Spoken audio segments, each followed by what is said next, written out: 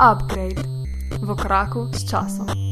Pozdravljeni, poslušate Upgrade, influencerski podcast. Najprej hvala vsem, ki ste že donirali sredstva mreži Aparatus, če pa ne želiš podpreti tudi ti, lahko to storiš na www.aparatus.si/podpri. Vsi, ki nam želite pisati, lahko pošljete sporočilo na upgrade@aparatus.si, zelo pa bomo veseli tudi ocene v iTunes oziroma Apple Podcasts ali kakršnega koli komentarja na Twitterju, kjer naš podcast najdete pod @upgrade. Dobrodošli v 88. Upgradeu, moje ime je Maja in z mano, kot vedno, Uroš in Jan. Živjo! Hello! Jo! 88. epizoda, to je... Ja, Lepo. moj letnik. Nama z Urošem pisana na kožo. Tada, tole pa je ena epic epizoda. Normalno. Normalno. Ja. 88, to sta dve neskončni številki. To Ja, lepi obeti. zelo. Prav tako naciji to uporabljajo za HH, zato ker je H 8. črka abecede. Just a fun fact, zato ker jaz sem včasih imel pač nik kje, ker je bil Tor zaseden, sem imel Tor 88 in pol me enkrat nekdo napisal, zakaj imam 88 noter, ne. In pa sem zvedel, čem je fora. Ouch, the hard way. Ja, the hard way, ja. Tudi to sem jaz zvedel, ko sem v svoji prvi firmi dal ime Studio 88, tako da. The best. Tako da, ja. Ja, Ne, tako me- se to zgodi, Ja, ne. lej. Ja, Osmice so pač lepe številke, no, kaj. So, Zakaj res je. ne bi smele biti Ja, v so, paru? ja. Lej, to je diskriminacija številk. res je. Točno tole. Tako kot 13, kar se jo taka slaba karma drži, ne. Točno to. Ja. Jep. A mi malo poveda, kaj smo delali zadnja 2 tedna, ko nas ni bilo vmes. Čisto Dejmo, tak. dejmo. Povejmo. Kaj si, ti začni, no, ti imaš te fajn zadeve. Ajde, jaz začnem. Mislim, čisto tak, kar se tiče upgrada, kar zanima posredno poslušalce, je tehnologija. In sicer sem kar upgrada ena par stvari. Zamenjal sem monitor, šel na večji monitor. Tak od LG-ja, ukrivljen, lep, negovan, 34 inč. Hudo. Koliko je ločljivost na tem zaslonu? Oh my god, no, ga moraš to spraševati. Če kak nerd pa si, če ne veš cifer, tako z rokava bi jih mogel zdaj stresti. Pa zakaj bi to vedel, če pač imam to? 3440 krat 1440 stikovnih točk. Pik. Ali pik. Ja, okej. pika mora biti, ja. Ker točka nima dimenzije, pika jo pa ima. To me Čak, kdo je... te pika? Ha, kdo je? Joj. Ja, ne, to Primož Gabrielčič pa to vedel, če ga boste Okay. nekje na Twitterju Never mind. poiskali. V glavnem, to je bilo to? Čak, ti si rekel 34 col je to, je kaj? Ja. Ok, zdaj mi pa sam povej slika, mislim, recimo, če ti imaš MacBook Pro 13, ko, ne? Ja. Ok, potem imaš Pol ure retina nazaj zaslon. sem prvič priklopil toga. Ok, no, ampak sam tako mi povej, kako se ti zdi v primerjavi, ne vem, pač sama ločljivost, gostota pikslov, ostrina slike, ne vem, ker pač to ne dosega te gostote kot te retina Res zasloni. je, ampak ritak sediš 40 do 50 cm stran, meni zgleda ful lepo. Pač Ok, ni nobenih problemov, no. cool. Sam da je v redu. Mislim, ne, jaz sem se pač razvadil s temi visoko ločljivostnimi zasloni, pa mi je grozno gledati, ko vidim, kdo ima un full HD zaslon, pa mi je ne. Ampak, QHD je že bad, ja, ampak ta je pa v bistvu v QHD, ta da je boljšno. ja, pa tudi težko je tam, ne, zdaj 34 col, če primerjaš, ne, pa ker je, koliko je to 21:9 razmerje, ali koliko je. Tako je. Ja, to je pač tudi spet težko primerjaš direktno, ne, z nekim 16:9 zaslonom, ker če bi imel ti 16:9 34 colsk TV, bi imel v bistvu, mislim TV, točno to, no, ne bi imel zaslona, ampak bi bil že TV, tako da, ja, cool. No, le boš pa v naslednji epizodi še kaj več povedal, kakšne izkušnje. Ne, se že imam zdaj izkušnje, pač najboljše je sploh takrat, ko moram kaj za službo delati, če delam od doma, pa imaš po 3 browser okna naenkrat odprta, vse vidiš naenkrat, ko spremljaš stvari, ali pa Slack, pa Telegram dol in pač odlično je res, ker ti ni treba shiftati med raznimi spacey, ampak imaš skozi vse na razpolago. Pa ti zaslon lepo, mislim, pač ker macOS je, vsaj kar se mojih izkušnj tiče, za deljenje zaslonov mislim, za deljenje okn po zaslonu je to res slabo narejeno v primerjavi z Windowsi, ne? Jaz imam en app, ki deluje podobno kot na Windows. Ok, cool. Ker na Windowsih je full redo, sam Windows leva tipka, pa Windows desna tipka, pa ti dejansko na polovico vrže. Ja, tada z onim appom gre v redu. Cool. Boš dal v linku zapiske, kaj je to za en app, če bo koga zanimalo mogoče. Ja, znam koristiti. Če ga najdem med milijon tistimi appi, ki že imamo trejo, ja. V redu. Mogoče, ja. Glavnem, to je bilo to. Fajn. Pa sem zamenjal telefon. Tom. Ja. Pa ne tudi ti. Več o telefonu, malo kasneje. Zdaj si tle teaser naredil, bomo vsi mokri. Ja, ne, zato ko si rekel, pej ti prvi in zdaj sem prvi in pa prijemo še do vaju, da gremo pa. Ja, slab scenarij ljudje. Slab scenarij. Neč prekinimo, gremo še enkrat. Drugač pa ja, veliko se je dogajalo v službi, itak takih stvari, ki jih ne smem povedati, da jej. Secret service. Pico ste jedli. To je to, ja, igrice sem špilo, za Martinovo sem se nažrl goske od fatra, ja, to je bilo to. Lepo.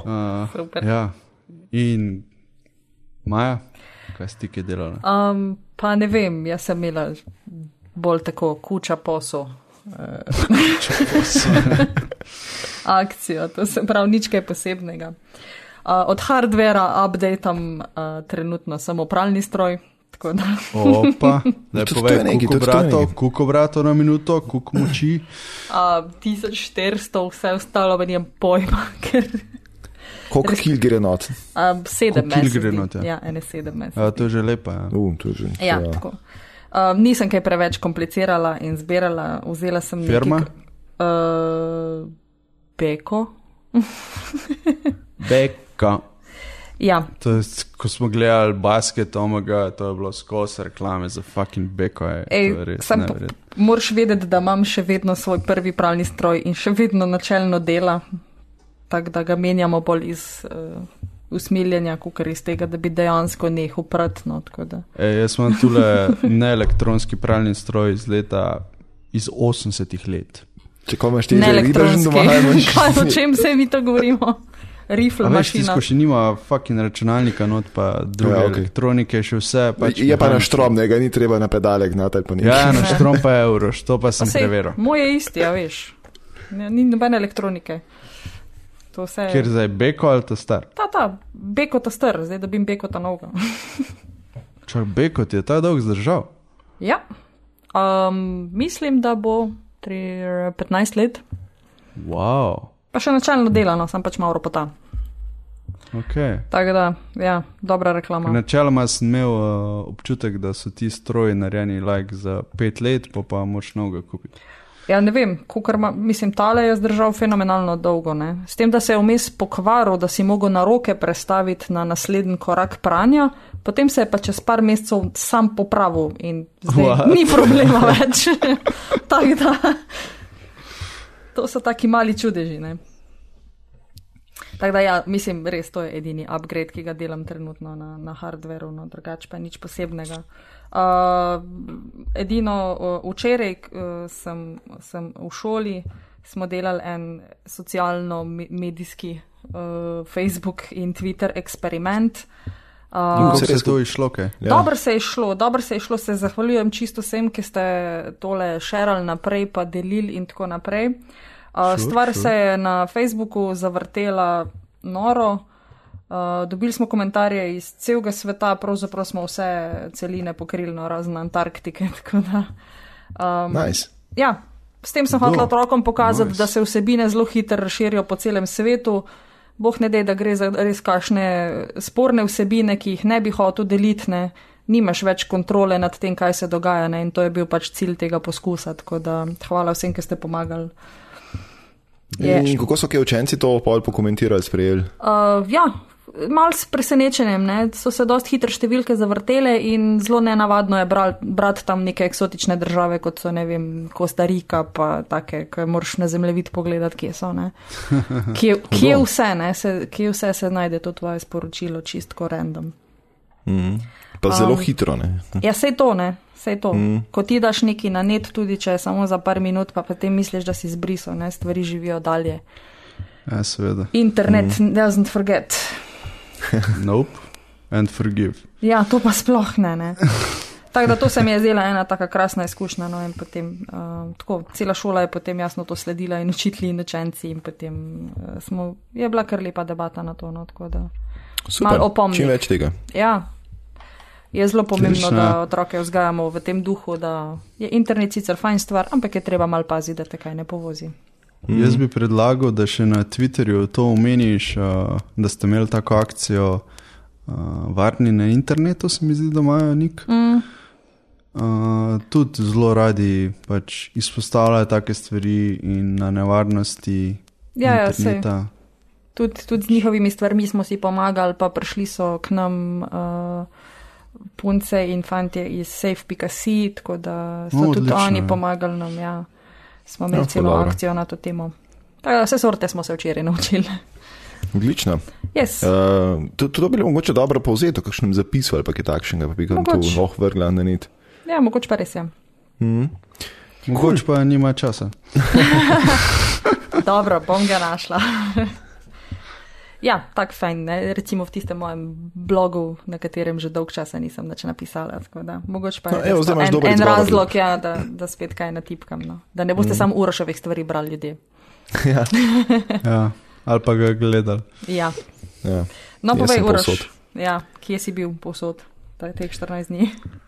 Povsod, ampak mogoče najbolj to, no, da sem zdaj v procesu menjave službe, tako da. Čestitke. Yes. Zapuščam akademske vode. Ojoj. Ja. V bistvu jih pa jih ne, no, ker bom še vedno... Ziher službo boš zamenjal za neki, kar ne veš, kaj bo. Sam res, na trg greš. Na trg. Uroš. Veš, da nisi več tako mlad? Ja, prki 30 gremo. To še lahko zdaj rečem, pa še čez dober mesec. Ja, pustimo. Prac. Ja. Ja. V glavnem, tako da ja, zdaj zapuščam fakulteto in mislim, službeno, študijsko bom še vedno pač tam zdaj, ker sem že njih magisterij upisal, poskušal to nekako skompletirati skupaj pa speljati do konca. Drugače pa se selim v PR agencijo, tako da kaj več o tem, no, ker bo ta tranzicija dokončana, pa ker se malo tam ustalim, pa bom mogoče lahko kaj več povedal tudi še o tem. Zaenkrat pa pač, ja, menjam službo, tako da. Novi izzivi. Recimo, da sem si tik pred 30 letom umislil novo darilo v obliki nove službe, tako da. Perfekt, ne? Super, odlično. Ja, tako da. Ja, jaz ti želim vso srečo. Hvala, ja. To, ne? Sej, mislim, je tako podjetje, s katerim sem že itak prej sodeloval, tako da so stvari že kar malo laufane in zdaj v bistvu sam tempiramo in čakamo, kdaj bojo naši mlinčki tle na faksu zmleli, pa da se uskladimo z datumom in da napolno štartamo tam, tako da tam je tudi že praktično skoraj čakal že tudi cel nov setup upreme in tako naprej, tako da bomo takrat mogoče tudi kaj to pokomentirali. Super. No, cool. Odlično. Yes. No, Jan, zdaj si pa ti spet na vrsti, žogice pri tebi. Da. Hvala. Zdaj pa povej. Ok, no pač iPhone 7 sem zamenjal z iPhone 10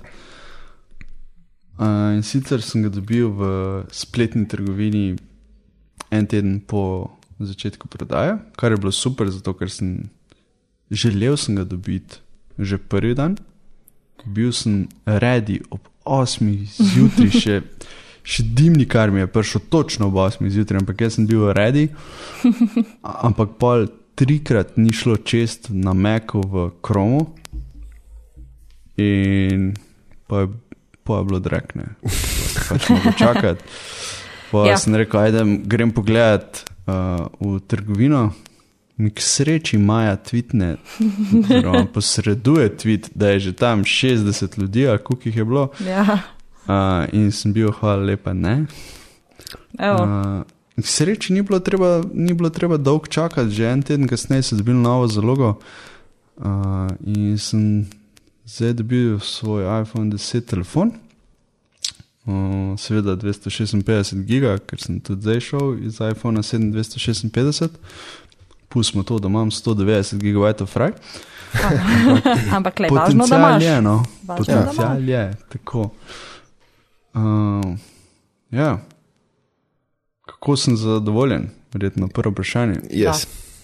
Ja, v bistvu ta displej, ko ga pogledaš, je res čudovit. Mislim, najbolj me res to, da je od roba do roba, to pač res je epikno. Ko nazaj gledam iPhone 7, čeprav sam 1 leto star model, ampak še zmer standardni pravokotnik. Hiter zgleda zastarelo, ne? Zelo hiter zgleda zastarelo. Tada res je epic zaslon. Ja, jaz bi tle pred zaslonom eno stvar poudaril, ker pač sem imel šanso 10 videti skozi ta X, hočem reči. Malo pauze rabim, da premislim. 10 sem imel šanso videti v živo in to, kar me najbolj presenetilo je, mislim, če daš ta telefon tako na mizo, pa imaš odklenjen zaslon, dejansko ne veš, a gledaš ta prav telefon, a gledaš un mock-up, veš, kaj je v trgovinah, ki imajo naprintan zaslon gor. Tako pač res zaslon je zelo, zelo pod površjem tega stekla. Yep. In ne vem, kdo je na Twitterju, mislim, ne od naših, tako pač teh tujih podcasterjev, je zapisal, da tako zgleda, kad je s photoshopan zaslon gor, ne. Res, hudo. Res tako ful dobro gledano, tako da. To je mene kar malo presenetilo, ker pač vse so telefoni če dali boljš, pa te zasloni tudi, ampak tle pa res zadeva tako dobro, da je že skoraj malo kičasno. Ne, res zasloni vrhunski, to moram reči. Sploh ta, mislim, veliko ljudi se obregne ob ta noč, ne vem, koliko bomo to prevedli. Za jeda. Za jeda, karkoli že, ampak jaz ga v bistvu sploh ne opazim več. Svetovno mi je, ne vem, če veta, če iz leve potegneš, torej iz levega kota dol, dobiš notification center, če potegneš iz desnega dol, dobiš control center. Torej pri iPhone 10, ki se je control center preselil od ospodi gor, zato ker če od ospodi gor swipeneš je home button, ne? In smrt. Pač že ta uporaba tega prostora levo in desno je pač fenomenalno izkoriščena, če tako gledaš. Čeprav meni je recimo, meni sploh ni jasen, zakaj so, a veš, če ti notification center dol potegneš, je tako, kot če bi recimo neko paleto dol potegnil, ne, pač neko, kad je tam gor neka, ne vem, ploščica živi, ki jo dol potegneš, pa imaš na njej te notification, ne. Če potegneš pa control center dol, dobiš pa tako, kot je včasih gledal, ki je v bistvu na sredin neko polje, ki se pojavi, ne. Ja, točno tako je. Ja, jaz ne kapiram, zakaj sta dva različna panela, veš, mislim, fizično to drugače zgleda. Pač eno je tako, kot na Androidu dol potegneš notification center, drugo se ti pa na sredin pojavi ena ploščica, kjer je pač nekaj gor. In ti ni simetrično in ni enako in si živčen. Ja, ne, mislim, veš, ker je enaka logika, ne, na eni in na drugi strani imaš pa ti čist pač, zdaj, zastopen, da prej, ko si do spodaj potegnil, si to mogoče pač drugače interpretirati. Mislim, jaz gledam zdaj čist iz grafičnega vidika, ne, če sem že z tega foha. Mislim, to je tudi ena stvar, ki mislim, da je Nilay Patel iz The Verge omenil, da mu gre tudi blazno na živce in meni tudi, mislim, to je una stvar, veš, če veš, pa ko upaziš, ker ne moreš pa tega ne videti več. Ja, sem jaz bi pa rekel, da je mogoče tudi iz tega vidika, da veš, da si potegnil drugo različno stvar dal. Mislim, vse že vidiš sebino drugo. Ampak to je tako malo, vse zato, veš, ne rabiš ti dvakrat podarjati iste stvari, ne. Če jo moraš pa nekaj narobe delaš. Tako da. Ne vem, mogoče bo to popravili v naslednjem. Ja. Mislim, je pa itak to softverska stvar, pač nima veze s hardverom, tako da pač ne vpliva zdaj tok, ne, veš, če recimo, ne vem, en hardverski del ne bi izpolnjeval svoje funkcije v polnosti, pol si uritne, ker pač ne moš kaj dosti narediti glede tega, dokler imaš pa ti softverske probleme, pa pač who cares, ne. To se bo po vsej verjetnosti spremenili zelo malo, ker je če ne pa fajn, vsaj ikone pa te notification pa take stvari je treba vsake toliko časa malo obnoviti, da se nekaj dogaja. Tako da boste povedali, no, kako pa kaj. Ja. Čeprav so imeli pa zanč na ATP-ju zelo zanimivo debato in sicer animacije povsod ogromno velik zlo, ne, v iOS-u.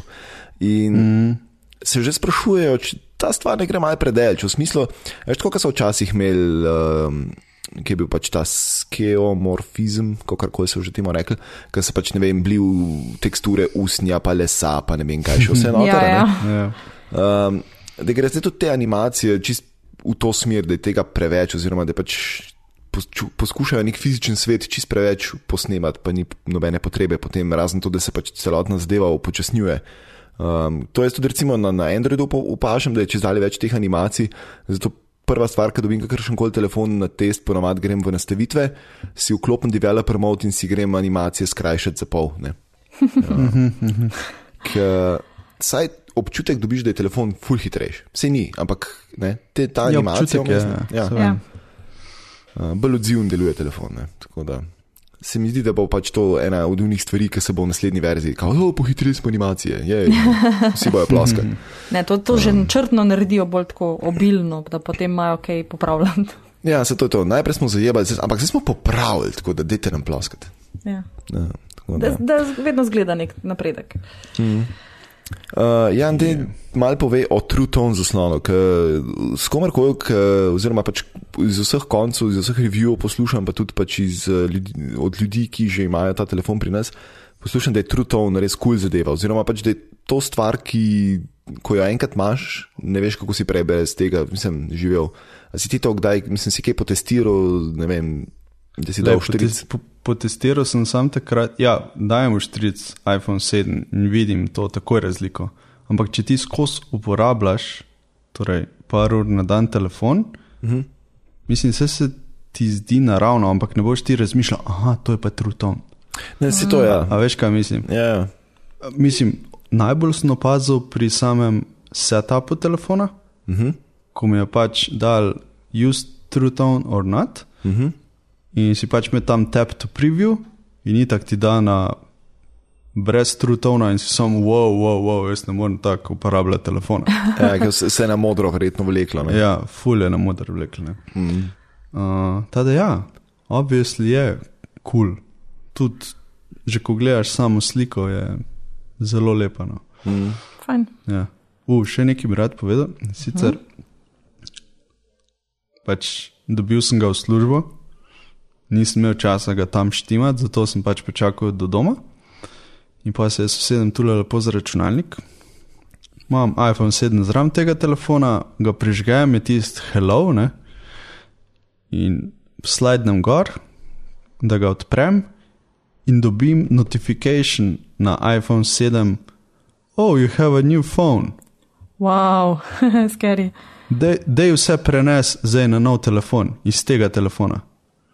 Ja, to je zdaj in jaz sem bil ponovno, what? Ja, to je čisto novo, očitno, zato ker tega nisem ko sem prenašal 6S Plus na 7, ko tega nisem prej dobil, ne. Očitno je to neka nova fora iOS 11, ali pa toliko novejših telefonov, nisem čisto pripričan.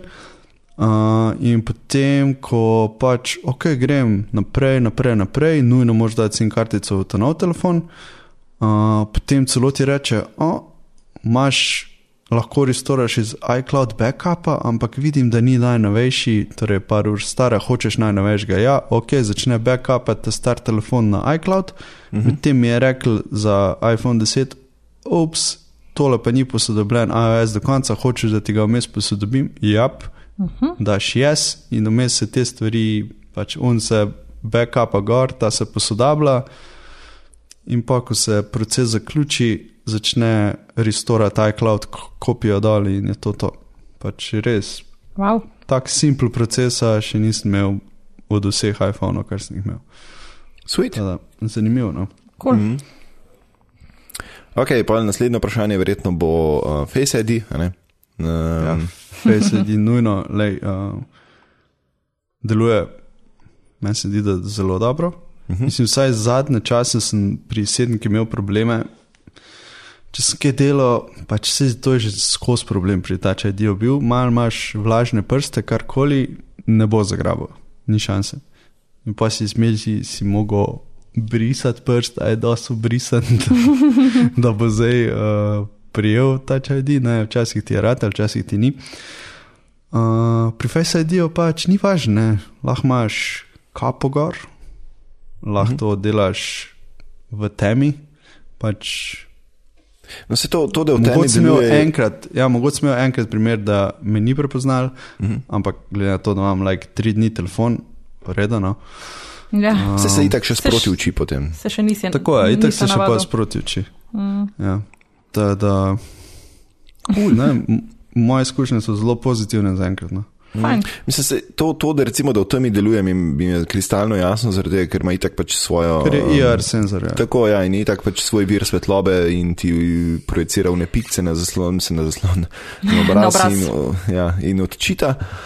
Me pa zanima, kako pa to dela recimo sred poletja v najhujšem soncu. Mene to bolj skrbi. Uroš, vpraši me, ali poleti, ali pa mi zelo kup karto za nekam, kjer je full sonce. O žarancah nista razmišljala, bi bilo malo cenej. Sam res, pa res. Solari. Podaj na studijsko luč prijem, a? Ne boš mogel, ker smo zamenjali, tako da imamo zdaj flashe pa ledice, tako da, sorry. V solari, pet. Ja. Ne, pa res, veš, kaj je bilo mogoče, bi ga lahko zmerili, potencialno. V gostilni zunaj, ki imajo zdaj te IR lučke, ne, tudi zagretje. To je pa lahko proba, ja. Ja, če ga to kaj zmerili, da ne kadim. Sem pa, ko začne mize prepoznavati bolj kot tebe, pa imaš problem. Ja, pa imaš problem. iPhone, you're drunk, go home. V glavnem, ja, mislim to, bomo do poletja, se bo poletja izkazali ali za dobro ali za slabo. To je pač moja edina skrb, no, drugače pa, kakor sem zbral pa poslušal v Face ID-ju, ja, pač to deluje. Ja. Če bova poleti dobila pisma pa razglednice, potem si ni mogel Jan odkleniti telefona. Ja, ker sploh ne moreš peskal, da upraviti namesto tega. Res ne? Ja, lahko, Jesus. Recimo, da ga pozabiš, no. Tako verodostojno si to povedal, da si nasedel. Fake news. Ja. Smišljal se je verjetno. Ja. Smo se naučili. To naslednje vprašanje nisem jaz zapisal, kdo je to? To si ti, Maja? Ja, jaz sem ga. Jasno, koliko animojijev si poslal in kakšni so, fajn. Pa zakaj še mi nismo benga dobila? Ja, zakaj ne? Funny story.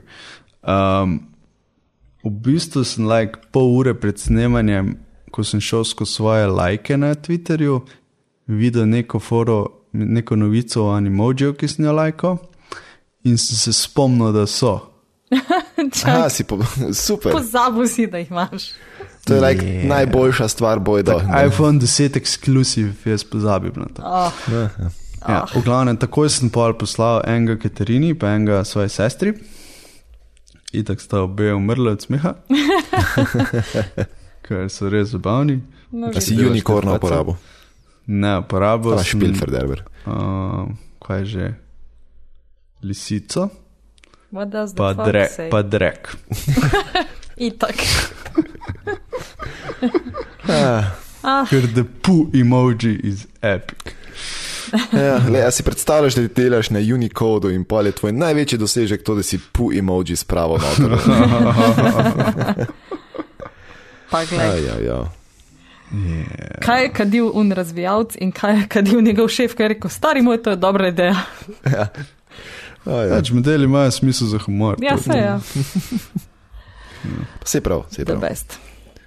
Pa bi še rad govoril o bateriji. Sicer primerjavi z iPhoneom 7, ko pridem domov po celem dnevu, tudi ko ga med službo upravljam, pač vidim, da zdrži dost več. Jaz bi rekel vsaj 20% več. Žal mi zdaj ne piše več procentov gor, zato ker ni placa. Zaradi noča, sem že pozabil, kako smo mi rekli. Zajeda, Jesus. Ok. Rekel bi, da zelo, naprimer, še imam 75% vsaj po celem dnevu. Sam to pomeni, da ga nisem velik dan uporabljal. Včeraj po maju, ko sem prišel domov, je bilo nekje na 50%. Če sem prišel z iPhoneom 7 nazaj, je bil nekje na 30 postih. Tada, glede na to Kar lepo. ocenjujem. Ja. No, fajn. Cool. To je nice. Ja. Da, imate še kakšno vprašanje? Barva. Ja, Space Gray. Ja, tako. Tako. Dark side.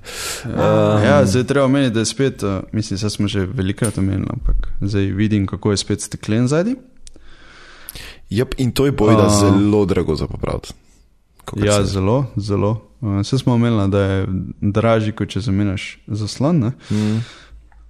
Ne, kaj sem hotel reči, je, da ko sem ga imel na, ne vem, Moleskinu v službi, pa je bil mal naginjen in pa je to kar drsel dal.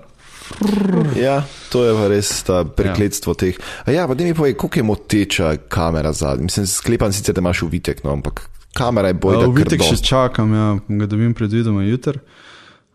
Drugač pa, koliko je moteča, ja, stav ne bo naravnost, ne.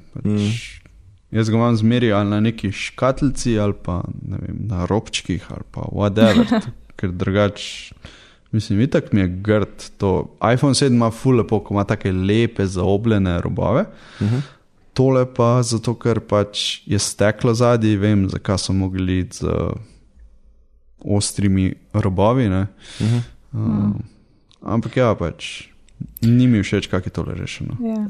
Da mi še nekaj povej, iPhone 10 ima na levi strani, ne, na desni strani gumb za odklepanje, pa na levi strani gumba za naglas na tiha, ne? Tako je. Ok, to je ena stvar, ki je pač jaz pri iPhoneu nikoli nisem razumem pač spet simetrija, pa levo, pa desno, pa vse super in fajn, ampak to načeloma zelo ni v redu, ne, zaradi tega, ker pač, ko ti telefon v roke vzameš, pa ga z eno roko držiš, pa stisneš gumb na eni strani, je zelo velika verjetnost, da ga boš tudi na drugi strani, ne? Ja, ampak veš, kaj sem naredil zdaj?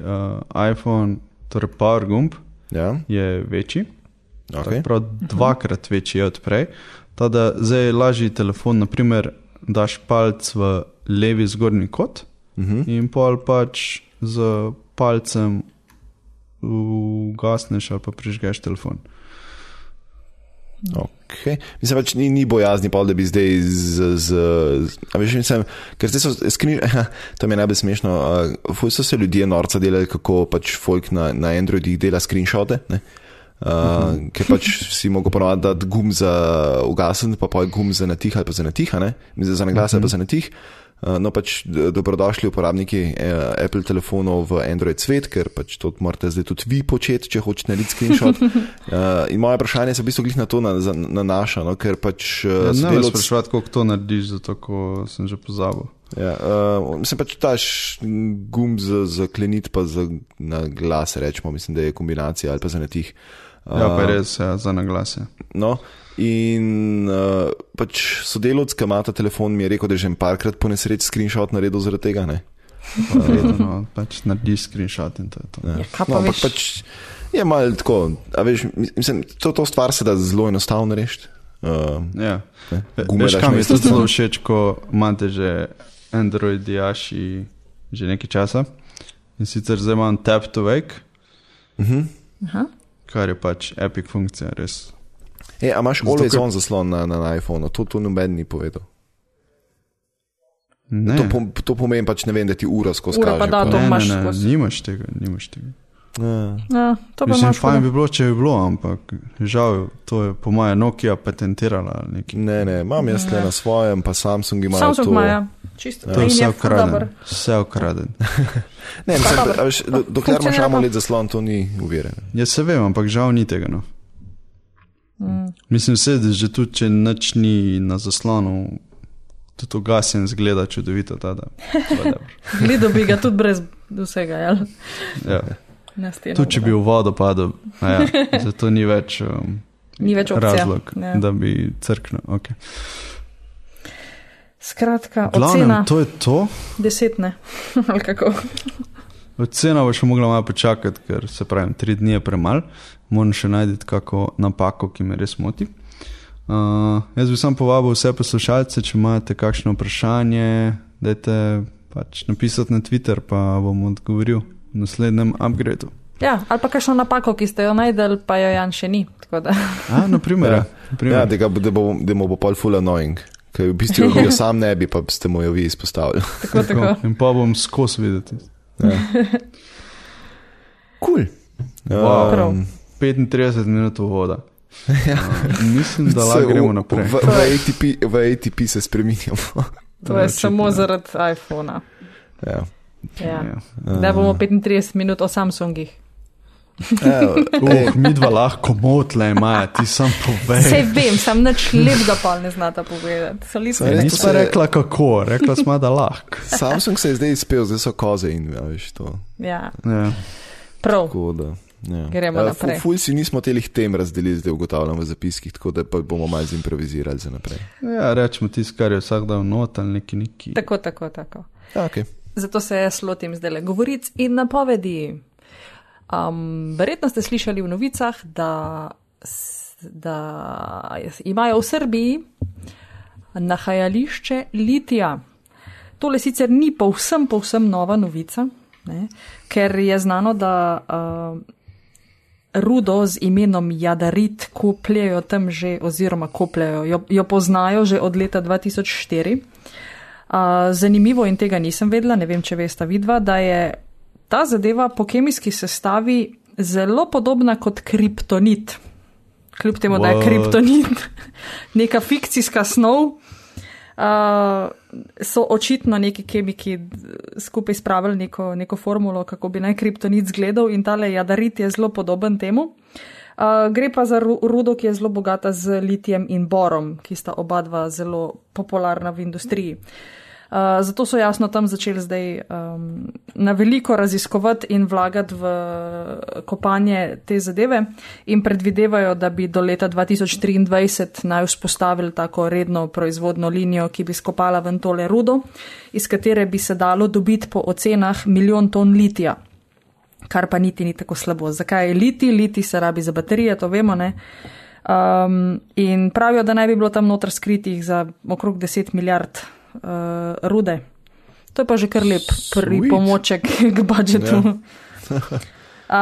Kar pomeni, da bi Srbija postala najbogatejša z litijem v Evropi, sicer pa pač to zadevo kopljajo največ v Južni Ameriki, to se pravi Čile, Argentina, pa Kitajci so še zraven in če razmišljamo, da je trenutno na rezervi nekako približno 14 milijonov ton litija na svetu, ne, Srbija pa ga ima pod zemljo recimo 1 milijon, to niti ni tak majhen procent, ne.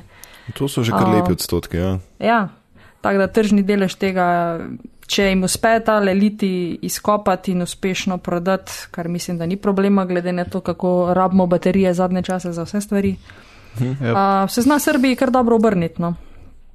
Ja, sam polomez bo tu korupcije, da... Ja, pustimo to, no.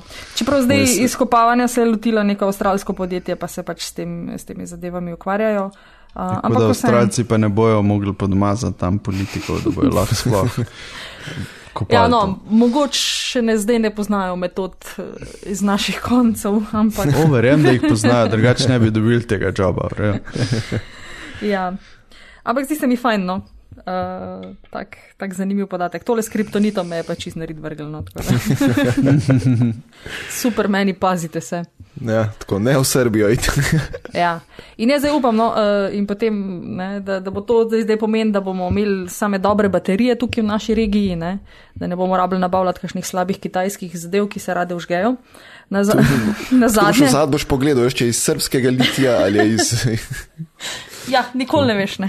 Veš, pa tako kot v Evropski uniji, ki je poreklo, pač ne vem, skje je ta govedina. Iz EU. To je, to. Pa bo pa mešanica tako pri medu. Polovica iz EU, polovica pa ne iz EU.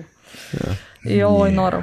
Ja, tele baterije, ravno sem brala, da v hoverboardih rade eksplodirajo zadnje čase, ker so proizvajalci lazy hoverboardov začeli dobivati neke kitajske cenejše baterije, ki rade eksplodirajo očitno, in v Združenih državah so te baterije zdaj prepovedali, oziroma cele te hoverboarde so umaknili iz prodaje, ker so imeli celo eno smrtno žrtev na ta račun, pa nekaj skurenih stanovanj.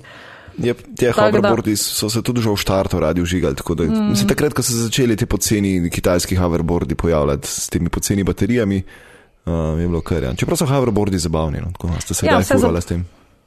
Ne. Ja, to mora biti ful zabavno, ker ti gori pod nogami.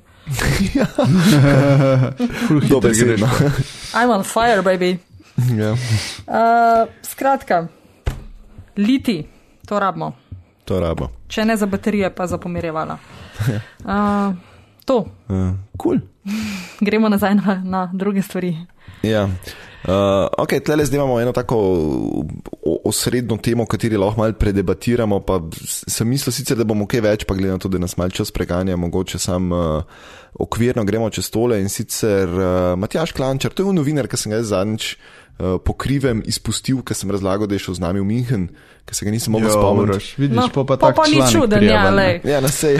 Pismo. Ker se glih v bistvu na to navezuje. Ne? Ja, fail. Fucking influenceri stari res.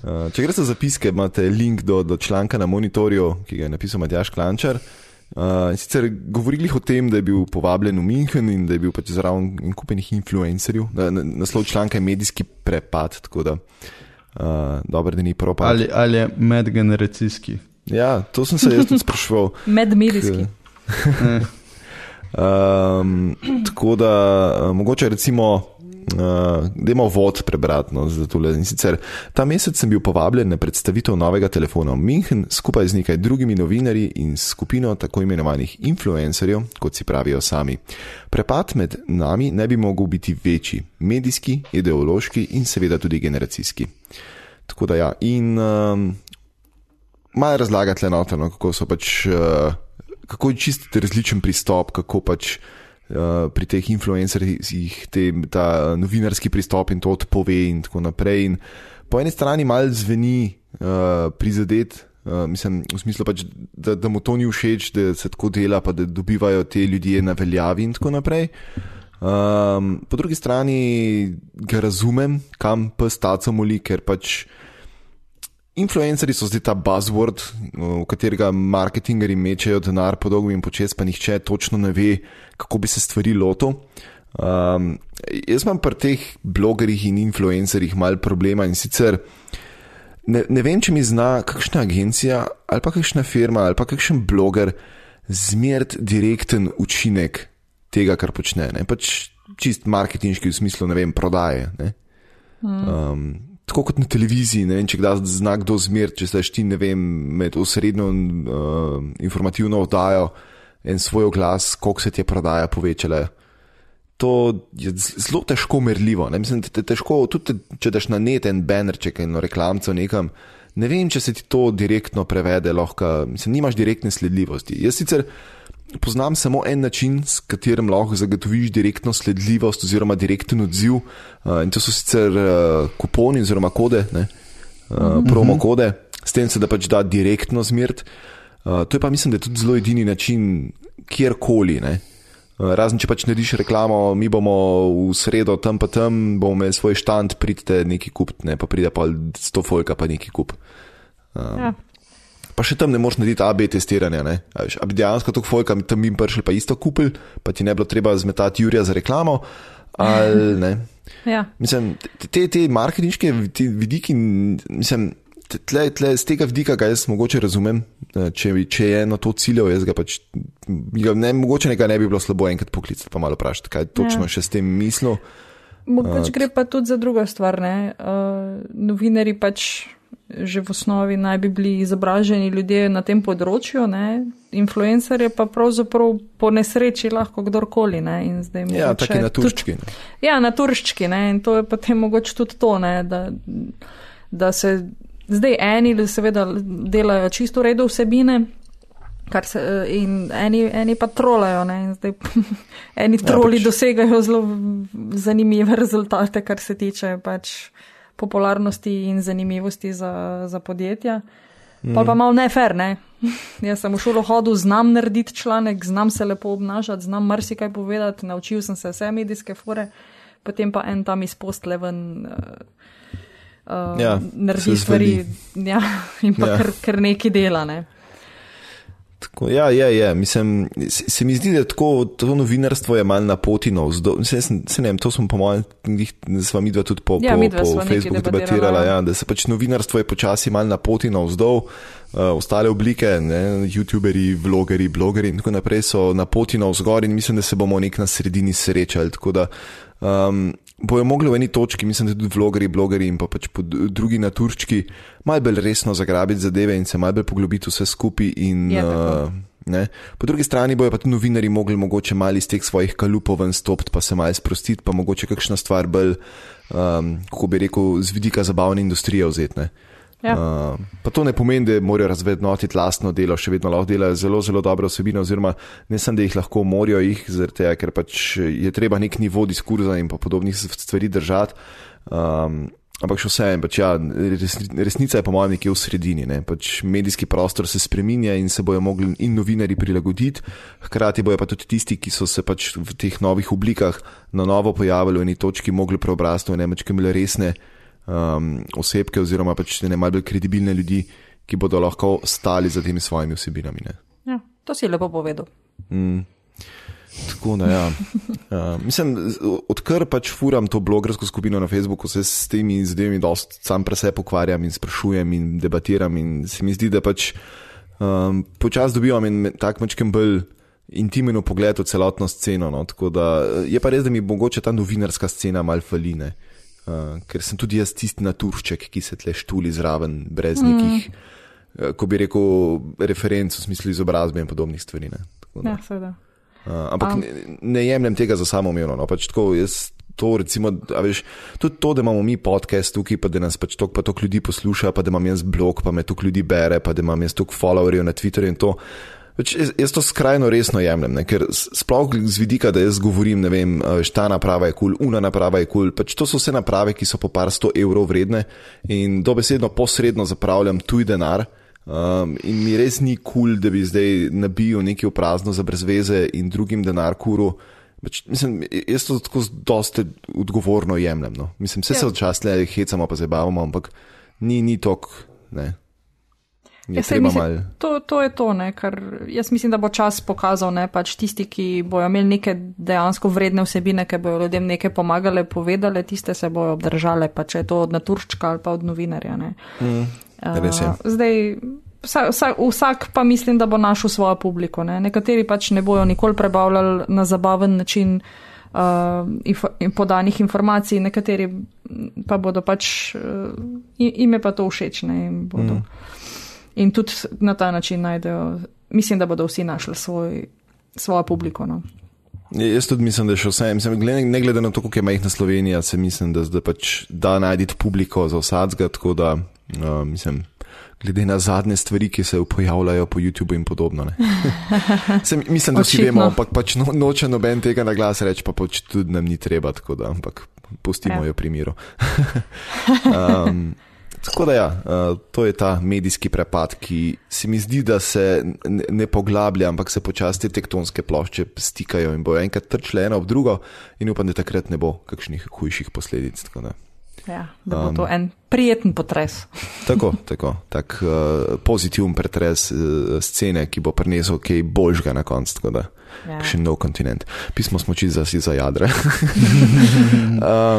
Pejmo naprej in sicer, razen če imate še kaj za dodati. Ne, dosti je. Okay. Pa smo pa že na hardveru in sicer Pixel 2 XL, moj nesvojni telefon, hvala Bogu. Tega nisi, smo že tam, ne? Tega nisi mogel vedeti, da boš nekoč rekel.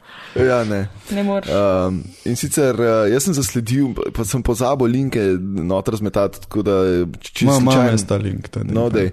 In sicer po vsem, kar smo zadnjič rekli, ker mogoče tudi ni bilo tako kritično, smo zdaj ugotovili, da določene enote nimajo niti Android sistema naloženega, ampak so prazni, pač tudi to se dogaja. Mislim, res super, no. Ja, in zadnjič sem pa jaz celo zasledil, da je nekdo dobil tako praskan telefon, ne, zapakiran. Hodo. In več kot očitno je, ne, da Google nikoli res ni bil najbolj fajn pri quality of service in podobnih stvareh. In se mi zdi, da tudi tule jih malo zadeva tepe. Tako da take stvari se načeloma res ne bi smele dogajati, če imaš v proizvodnji neke postopke vodenja kakovosti in tako naprej. Ampak tukaj se pa očitno dogajajo zelo čudne stvari. Bodi si zaradi tega, ker se Google full trudi zagotavlja dovolj velike količine teh naprav na trgu, ker se recimo pri prvem Pixelu ni zgodil, ker je bilo čast tako res težko najditi sploh zadevo za kupiti, če si jo hotel. Pa zdaj tukaj mogoče hočejo to popraviti, ampak jim gre zadeva na drugi strani narobe, ker pač spuščajo na trg naprave, ki za to absolutno niso primerne. Tako da Upsi.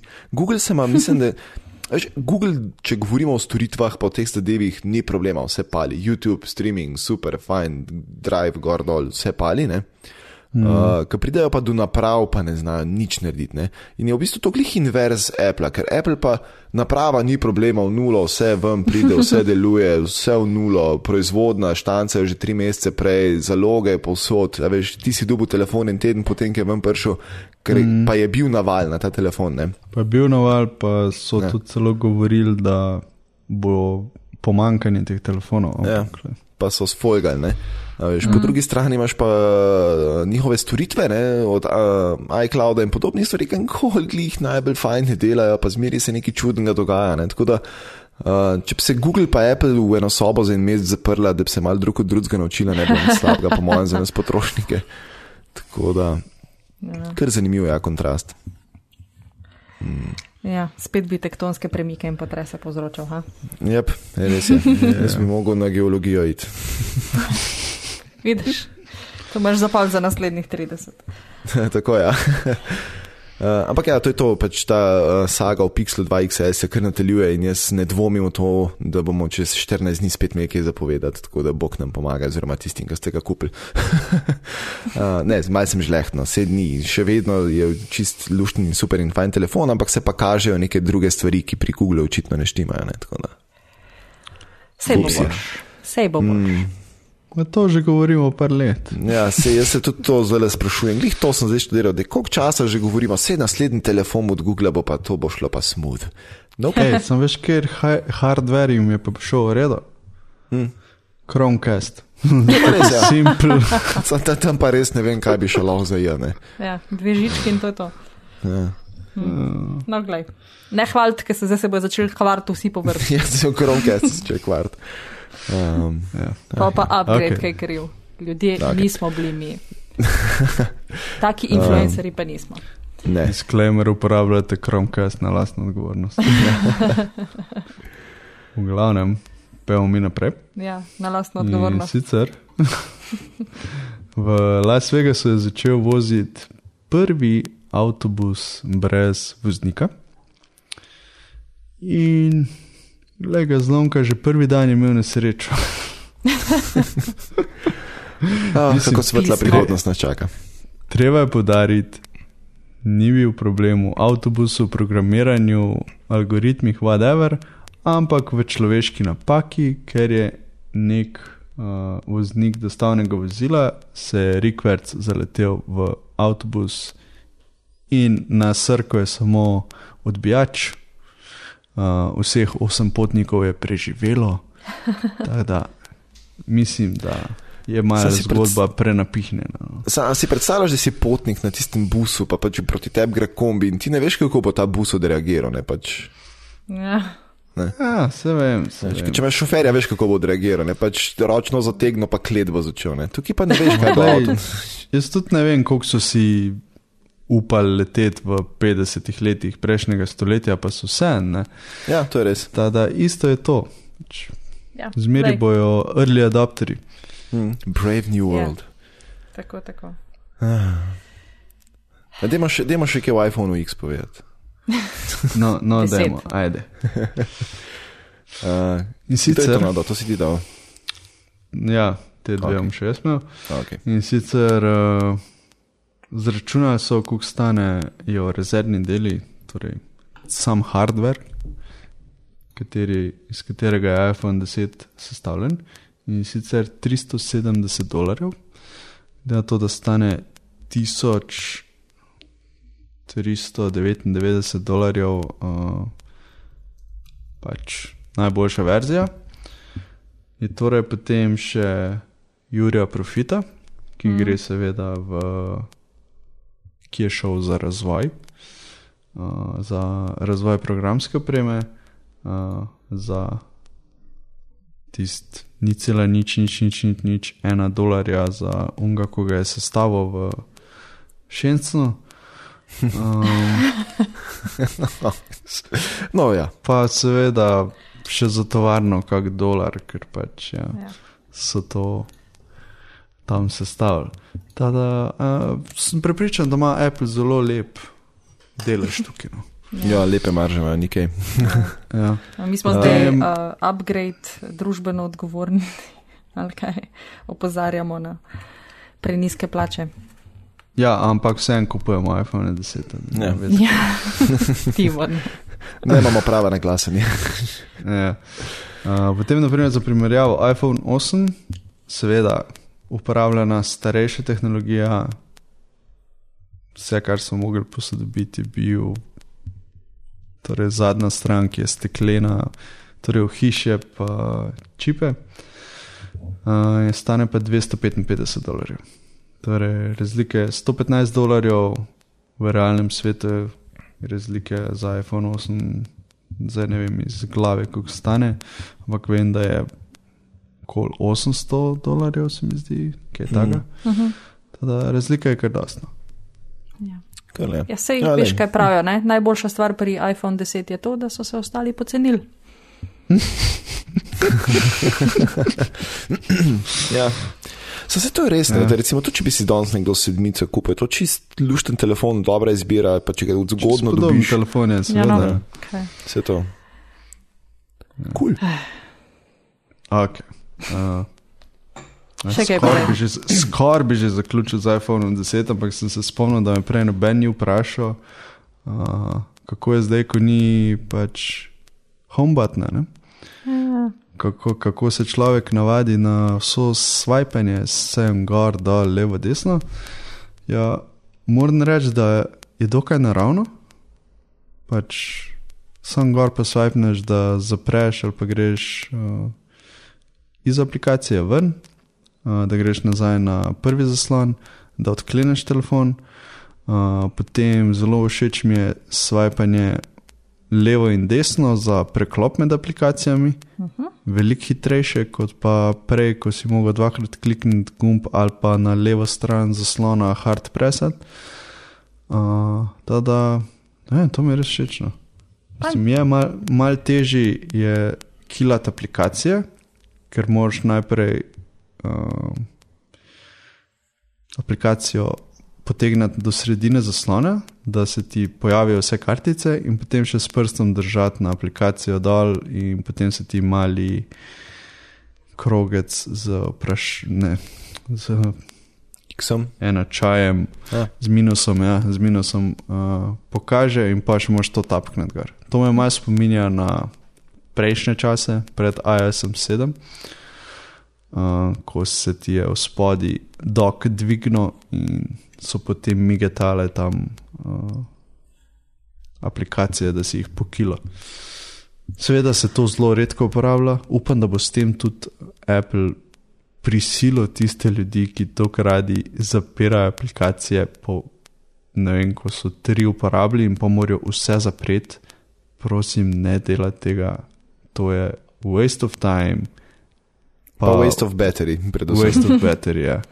Tako da, če mislite, da ste s tem prehranili na bateriji, ste dejansko naredili kontra. Ja, Apple ne rabi...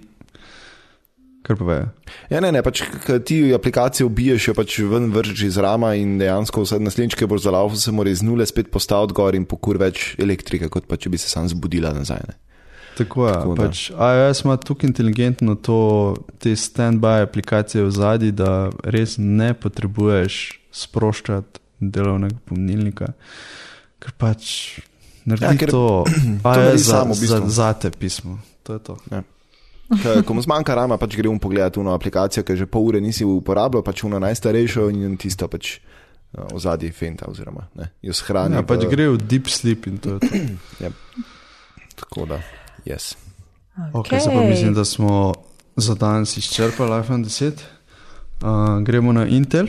In sicer predstavlja se nov čip, zelo zanimivo. In sicer oni so zdaj združili na tako ploščico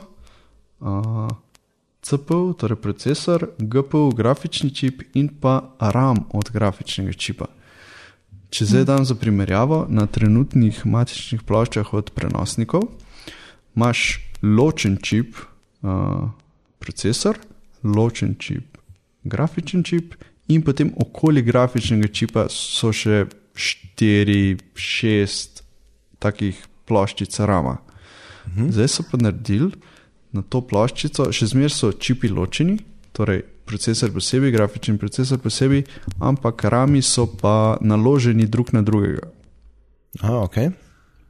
In s tem se ful prostora prihrani. In sem prepričan, da v MacBooku 12-inčnem ali pa 13-inčnem bojo to komod ponudili. Poleg tega pa še lahko tukaj močnejše čipe daješ zraven, ker zasedajo tukaj manj prostora. Pač to sta se Intel in AMD združila pri tem in pač razvila to. Zveni dober, ampak kaj pa če karkoli od tega crkne? Potem se menjaš. Pa ti bo itak celo plato menjal, kdo bo pa menjal sam en čip. Kar mi je zanimivo je to, da ste se Intel pa AMD skupaj spravili to narediti, ne? Ker očitno v peklu je zelo hladno.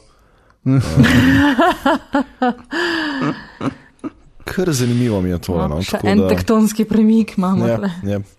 Veš kaj, zelo me spominja to na ta pristop, ki ga že v bistvu uporabljajo telefoni, ki imajo ta pač system on chip, ne, ki imaš dejansko tudi v enem čipu vnotar, ki je še mačkem bolj združeno. Ne.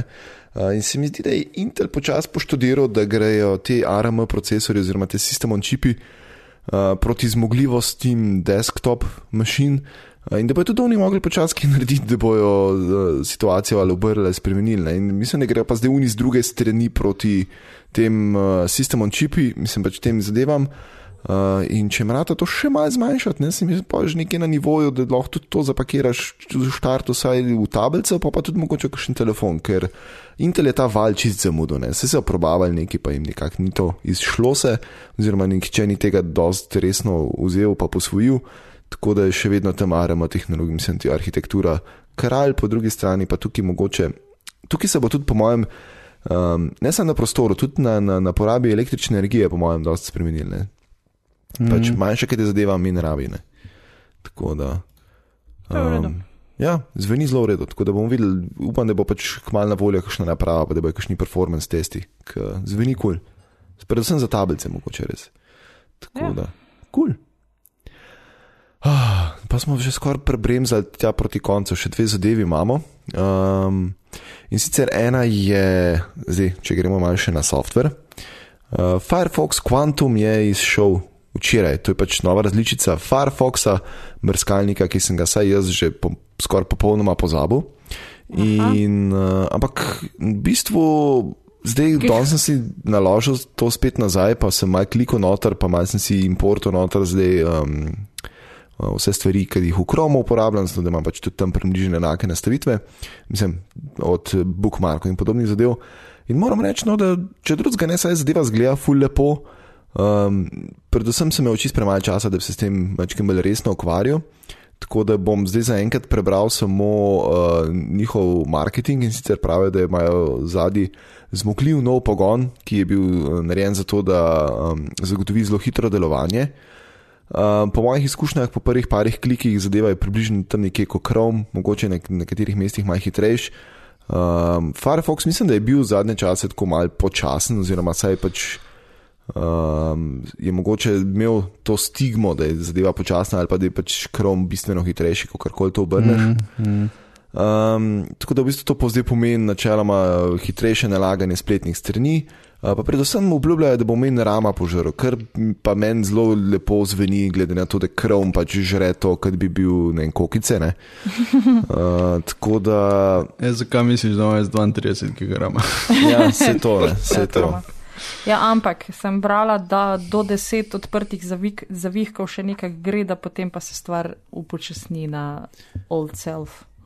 A pri Firefoxu misliš? Ja, pri ta novem Firefoxu. Kaj pa, pazi ta hack zdaj. Če imaš več okn po 10 zavihkov odprtih. Sam res, pa res ne vem, kako Firefox ozadje, ker v Chromu je vsak zavihek svoj proces, ne? Tudi, ko bi imel za vsako zadevo svoj brskalnik odprt in zato tudi gre tu hiter po ramu, ne? Pozitivna stran tega je to, da če se en zavihek sesuje, ne potegne za seboj celega programa, ne? Tako da. Kar je meni dosti pomembno, glede na to, da pač trenutno imam odprt 1, 2, 3, 4, 5, 6, 7, 8, 9, 10, 11, 12, 13, 14, 15, 16, 17, 18, 19, 20, 21, 22, 23 zavihkov imam vedno stalno odprtih. Pa imam pa še prosim, 1, 2, 3, 4, 5. Če ste zdaj bili pozorni, da Uroš znaš šteti. ne, pač ne moram označiti vse, pa moram reči, koliko jih je. Se pravi, 37 tebe imam zdaj ta moment odprtih. Tako da. No, kako lahko živiš v tem? Vse. Imam 3 maile odprte, ne, pač 3 Gmaile, s tem, da imam jaz zavihek pri 5, ne, tako da imam sami konco.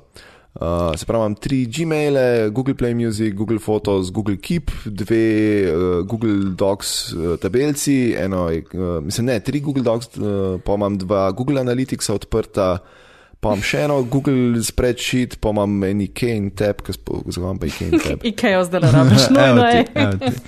Ne, eno mizo sem imel, to lahko zaprem. Evo, a imaš ti to vse v enem oknu?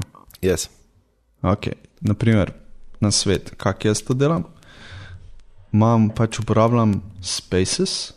Tudi jaz. Imam v enem spaceu eno okno, naprimer samo osebne stvari, v drugem spaceu samo službene stvari, tretji space pa ne vem, random shit. Jaz imam tako načeloma, da imam vsak program v svojem spaceu, ne. Aha. Pa sem preklapljam space. Ok. Meni to ni všeč, zato ko pa moram predavč preklapljati, da pač pridem do tistega programa, zato nikoli ne maxam out programov. Veš, kaj sem bližnico na miški narejeno, pa mi to ni problem, tam imaš pa i tak gesta, pa posvaja paš 2-3 pa si tam, tako da. Ne da se mi 3 svepet. No, otile noba. Joj. Tako da, tako imam pač naštimano, no, in kupenih stvari imam, pa svoj blog, pa administracijo od bloga, pa TweetDeck, pa Messenger, pa 2 urnika, pa v glavnem preveč stvari. Definitivno. Ja, ampak ne, tako mi je pač nekako workflow najlažji, no, in tako sem se navadil in pač palijo zadeve, tako da. To je to, no, pač Firefox Quantum. Če si ga kdo naloži, dajte malo povedati, kaj vam je cool. Pač jaz moram sprobati te developer toole, ki so bili vedno cool na Firefoxu. To je pa tudi vse, tako da. Ja, jaz sem tudi rekla, da bom probala, da vidim, kaj to je, pa let's compare notes, people. Ja. Je pa zelo lep brskalnik, no, moram reči. Tako, no. To pa še treba preveriti. Ok, pa imamo pa še eno stvar, in sicer eno zanimivost. Jaz sem slučajno zasledil, da je, kaj je že ta človek, da se ne bom spomnil, moram najprej tale video odpreti. Tom Scott, se sem zdaj spomnil. Če ga ne poznate, pejte na YouTube, napišite Tom Scott, on ima zelo tako cool vsebine, in ena od teh zadnjih zadev, ki jih je predstavljal, je, kako Cloudflare, to je pač ena spletna storitev, ki skrbi za enkripcijo in podobne stvari, kako imajo oni narejeno, ne, skje pobirajo te random podatke, da generirajo potem te ključe, pa da so te podatke res random, ne. In imajo v eni pisarni, imajo tako celo steno polic in na teh policah je polno teh lava lampov, veste, kako lava lampi izgledajo, ne? Ja, je tako. No, in oni pač imajo potem naštimano kamero in ta kamera snema te lava lampe in pač te lava lampi pač zelo random, ne, gre gor, pač ne moš predvideti, kako se bo ta vosek oziroma karkoli že noter spremenil mehurček in se premikal, ne. Ja, in oni iz tega vzamejo pač posnetek in iz tega pol izluščijo neke surove random podatke, s tem, da to ni vse, ne. Ker se v videu pol izveše to, da imajo še nek radioaktivni vir v Singapurju in pa neko 3-delno nihalo, ker nisem čisto kapiral, kako to funkcionira, očitno dosta random niha v neki pisarni v Veliki Britaniji, tako da vse skupaj nanese pol, da imajo 3 različne vire random podatkov in potem to združijo in potem dobijo iz tega generirajo ključe za enkripcijo in podobne stvari. Tako da... Huda fora, res. Ja. Tako da, če vas zanima, pejte v zapiske, tam je link do YouTube videa, pa si pogledajte, no, ker je tako zanimivo je, ne, kako recimo iz nekih zelo primitivnih zadev potem ven generiramo. Mislim, ker pač ne moreš narediti računalniškega generatorja random podatkov, ki bi bil resnično random, ne? Ker si mogel to v eni točki zaprogramirati in pač ne moreš dobiti stvar, ki je bila narejena za to, da nikoli ni random, da ti generira random zadeve, ne? Vedno moraš imeti potem neko seme, ne? Se temu reče, iz katerega potem lahko generiraš potem po nekih matematičnih formulah, ampak dokler imaš ti random seme, potem boš tudi dobil dejansko čisto random rezultat ven, ne? Dokler imaš pa ti nimaš nekega random semena, pa to ne moreš, ne? In mislim, da je random.org pa meri neke atmosferske motnje, šum, ki pač, mislim, da zaradi vremena nastaja, ne, ker pač vreme itak ful težko predvidiš naprej. Ja. Tako da mislim, da oni pa s tem, ne, tako da če kdaj rabite kakšne res random zadeve, greste na random.org, recimo za kakšne žrebanje in tako naprej, da vam ne more kdo učitati, da ste bili pristranski. Ne. Ej, mi bi tudi lahko to naredili. Mi bi vzeli ogrado z kozami in potem bi snimali random premikanje koz. Čeprav jaz si grem staviti, da obstaja nekje na svetu en matematik, ki je izračunal točno, kako se koze po ogradi noter premikajo. Ne? In da niso random. Pri čemer je zihar upošteval zunanjo temperaturo, naklon pašnika, višino ograje, material, iz katere je ograja narejena zihar. No, Uroš, tvoja naloga, da to najdeš do naslednje epizode. Bom na numeričnih metodah naša Foxa vprašal. Sicer pač ne vem, kako ji bom razložil, zato mislim, zakaj me to zanima. Ampak, Ono bo sem mislila, da imaš čuden fetiš. Ja. A to ni dosti slabo, je kaj? Je, ja. No, sej. Smo pripeljali našo kozo do pašnika. Smo do konca, nismo tukaj čez. Koliko pa smo čez? Nisem spremljal. Dobro je v redu. 12 minut. Dobre. Ok, tada Maja, kje se najde tebe? Na Twitterju pod Majči8. To je to. Super. Uroš, tebe? Mene se najde na Twitterju pod @uros_m in pa na blog.miklavtic.si. Jan, kje se najde tebe? Na Twitterju pod @thničr, torej Tor. In to je to.